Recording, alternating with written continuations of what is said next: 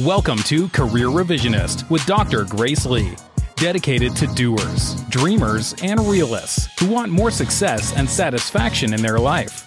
This podcast is about answering one question: how can you build a fulfilling career where it's all about doing work you love and growing your income without sacrificing your values?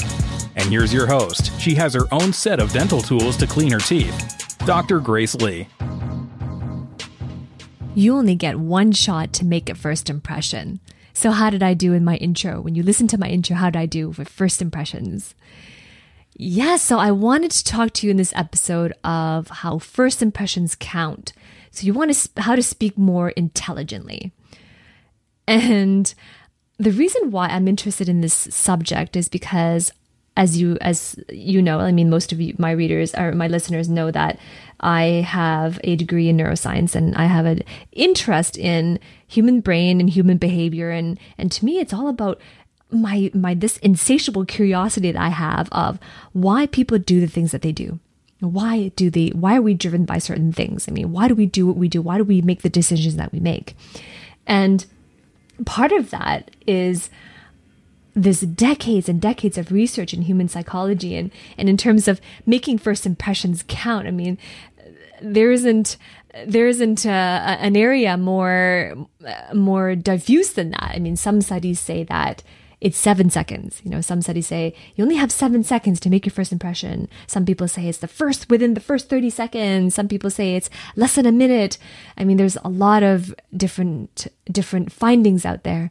But the point is that it's a really short period of time to make a judgment like that, to make a judgment on someone's life, where they are at, to make a judgment on your appearance, to make a judgment on from your body language or your demeanors, your tonality, some of your mannerisms and gestures, and even how you're dressed and how you look, right?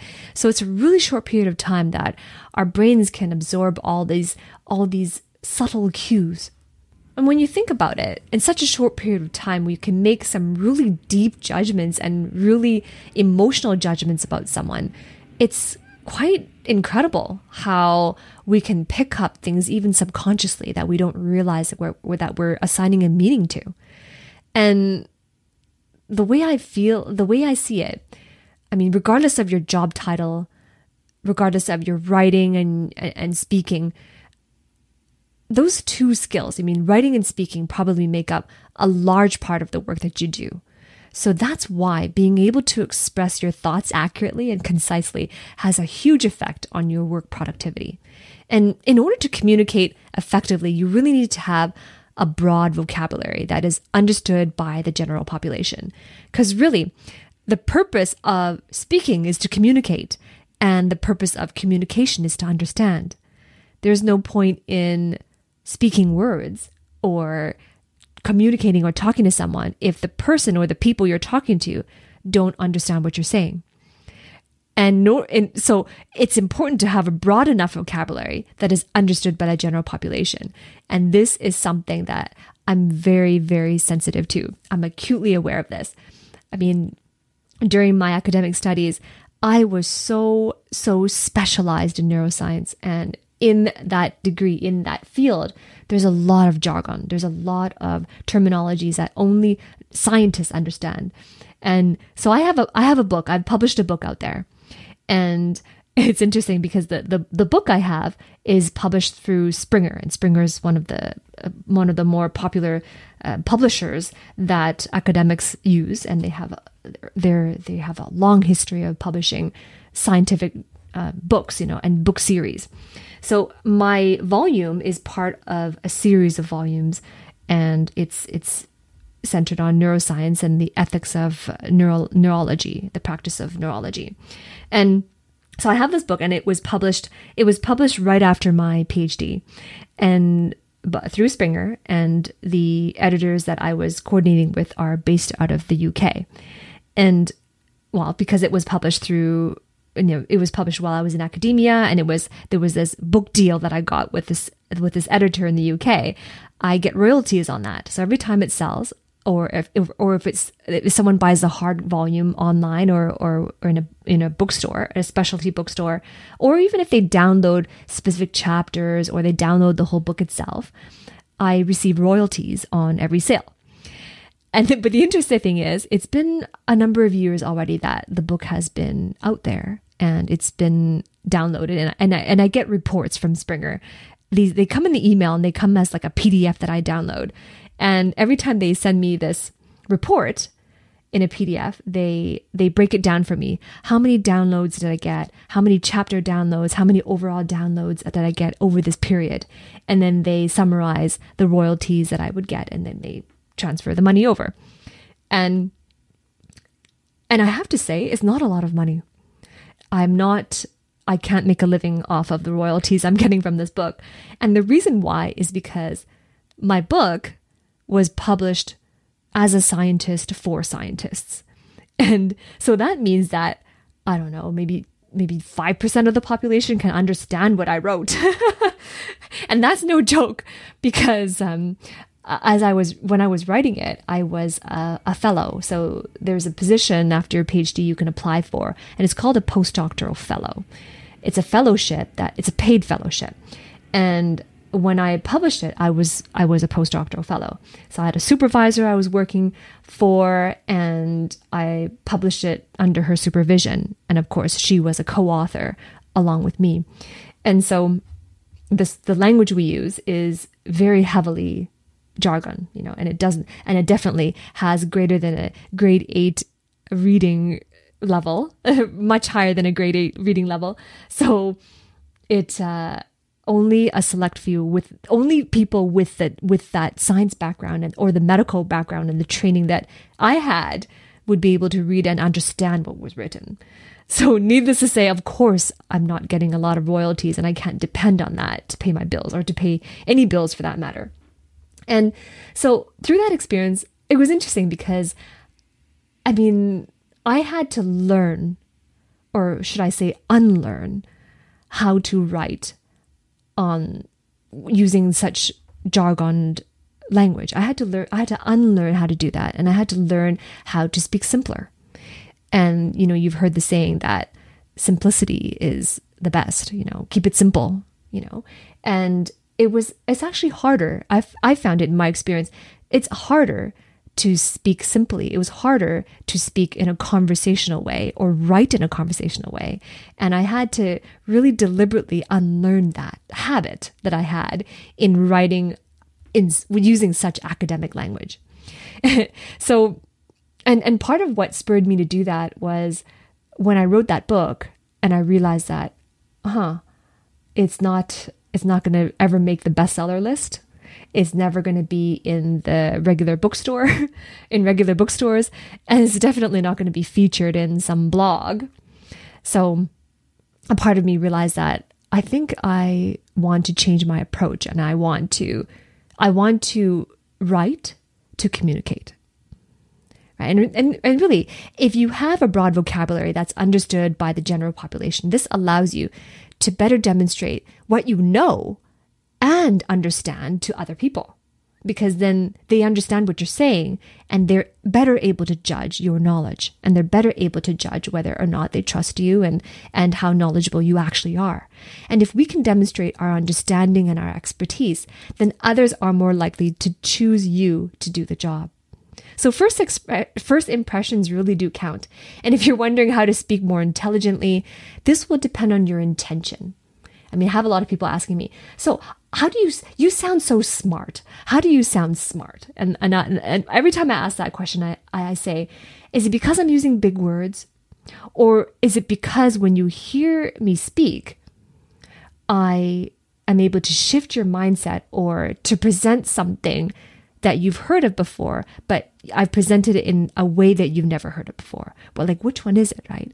And that's a really important question, because do you want to simply sound smarter, or do you want to say things that make the other person feel that you're intelligent and that you know what you're talking about?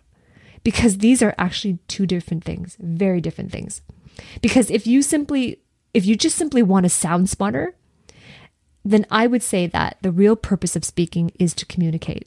Because there's no sense in throwing in big words that make you sound intelligent if your audience doesn't understand them. And if your audience doesn't understand you, then you won't be able to connect with them. But that's not the worst part of it. The real tragedy is that they won't receive the gift of your message. I mean, you're there talking because you have something important to say, and something that you could say to them if they understood it and they were able to receive it. It could change their life, or it could change their outlook, or influence them in a very positive way. So that's really the real tragedy of not communicating. And if your message had the capacity to change their life, then they would have missed out on that. So that's the real worst part of it. And the other side of throwing out intelligent sounding words just for the sake of sounding smart is that it could backfire if someone calls you out on things you say because you didn't have a good grasp of how to use your new vocabulary. So a lack of authenticity could actually hurt you in the long run. Okay, so assuming that you want to be intelligent, assuming it's the latter, that you want the other person to feel that you're intelligent and that you know what you're talking about. So assuming that's the intent, right? If that's what you want to say things that make the other person feel that you're intelligent because you got them thinking, right? What you said got them thinking. It got them reflecting. It got them to change and to leave their comfort zone, or to deeply reflect on things in their life or their actions. If that's what you're aiming for, right, then here are 3 things that you could put into practice. The first one is to learn to listen actively, right? And active listening is so different. Active listening is, so the opposite, of course, is passive listening.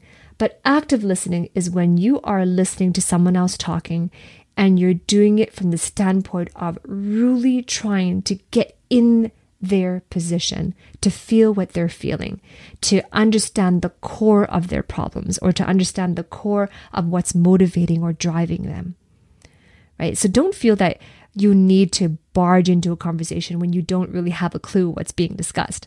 You want to make sure you're on board with the topic before blurting out something irrelevant that'll immediately make you look unpolished, right? So first of all, make sure you're on board with the topic and listen first, right? Because sometimes the urge is so strong to say something, because if you don't say something, do people assume then that you don't know what they're talking about? Well, no, you're actively listening. So your body language shows that you're actively listening.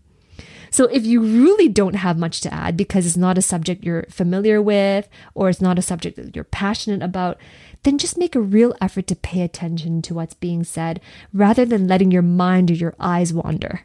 Because that's nothing worse than you're wandering, and it's obvious from your body language that you're wandering because you don't have, it's not a subject you're familiar with, right? So just try to make a real effort to pay attention. Body language is crucial here to show engagement with the speaker. And what you want to do is just keep focused. And you should be able to ask some questions that challenge their way of thinking, or ask questions that create insights about a given situation or thought process. And that is the other component of active listening. It's asking questions of that nature. And chances are you'll learn something just by listening. I mean, you'll learn some fact that you can just file away to impress someone else another time. You know, if it is a subject that you're not familiar with or you're not passionate about, just practicing the act of active listening, you learn something. And maybe you don't impress this crowd right now, but a conversation could ensue later on, and there's an opportunity right there to make an impression on what you learned in this first conversation. So the second thing is to read to fill your mind. Read up on topics that interest you and become really well researched on those topics. The goal here is not to get a PhD, right? The goal here is just to know more than the average person, right? If you can fill a lull in a conversation with a phrase like, I just read a really good book about that, right? Because you're well read. If you can fill a silent period by saying, oh, I just read something about this, or I heard about this in a podcast or something like that, then you'll be demonstrating that you've got an inquiring mind. You're inquisitive, which is always a positive thing. And that's always going to raise your position on the smartness scale, right? You'll be showing others that you're working on your intelligence by opening up your mind and opening your mind up to a world of ideas, and that this makes you worth listening to, right? It's because you have something of value to add because you read something somewhere. Reading is what feeds your intellect. Reading also expands your vocabulary, and reading changes your outlook all at the same time. So there's nothing more important than reading to fill your mind if you want to have that first impression of sounding more intelligent. And I'm not saying that you have to finish all your books from cover to cover every single day. No, you don't. If you don't have time to do that, that's not what you have to do. You can consider listening to audiobooks on the go. You can learn to speed read, or you can read some reliable book summaries. And let me tell you my secret. I do those things, but there's one more secret. I read to implement. So there are a lot of books that I've read, but I didn't read them word for word, page to page, cover to cover. I read it to look for things that I can implement right away in my career, in my life, in my business, whatever it is, or in my relationships. Right? And if you do that and you read to implement, it's what I call learning on-time learning, just in time. You learn it just in time, and then you implement and you act on it right away. The act of implementing solidifies that knowledge in your mind, right? And it really fills your mind. And that way, you've taken action in implementing it. Not only can you comment that you've read it somewhere, you can also further comment that you actually did it and it works, or you can have a deeper perspective of what you just read. And that puts you on the expert level. Does that make sense? Okay, so learn to listen actively, read to fill your mind, and the third thing is to master the art of storytelling. People relate to stories. One of my business mentors always tells me, stories sell. Okay, so a good storyteller can keep his or her audience emotionally captivated and engaged.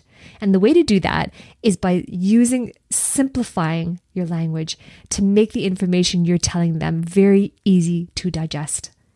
So you want to make, not only is the grade level, reading level at around 8 or 9 or 7, that range, right?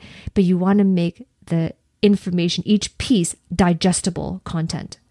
Sort of bite-sized, bite-sized, very easy to digest. The next way to improve your storytelling is to add in feelings and emotions. And you have to learn to tell stories in a way that help others feel the same way. And it's essential because when you do that, what you do is you control their state. And you do that by telling the story in a way that gets them to feel what you felt. And once you get them to feel what you felt, it will be like you're describing what they're feeling better than they can. And if you can describe their feelings better than they can through storytelling, you will own the frame. And to them, you're automatically intelligently articulate in their minds. Right? So master the art of storytelling because stories sell, and you can really connect with them on a deep level if you include emotions in your story. So 3 things you can do to make that powerful, powerful first impression and speak more intelligently is to learn to listen actively.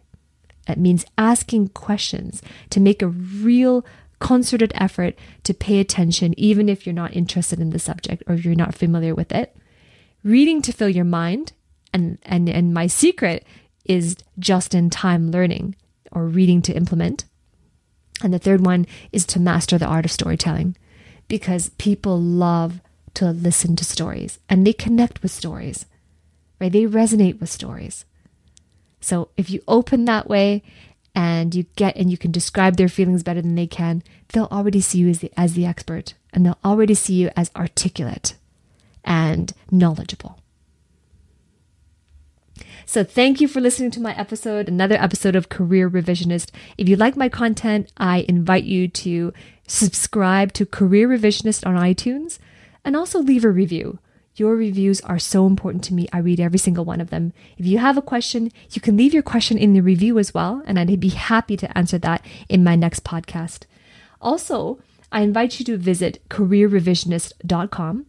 That's careerrevisionist.com, where you can, if you're not an Apple user, there are other platforms there as well. You can follow and subscribe my podcast on platforms that are Android friendly, and leave a review for me there as well.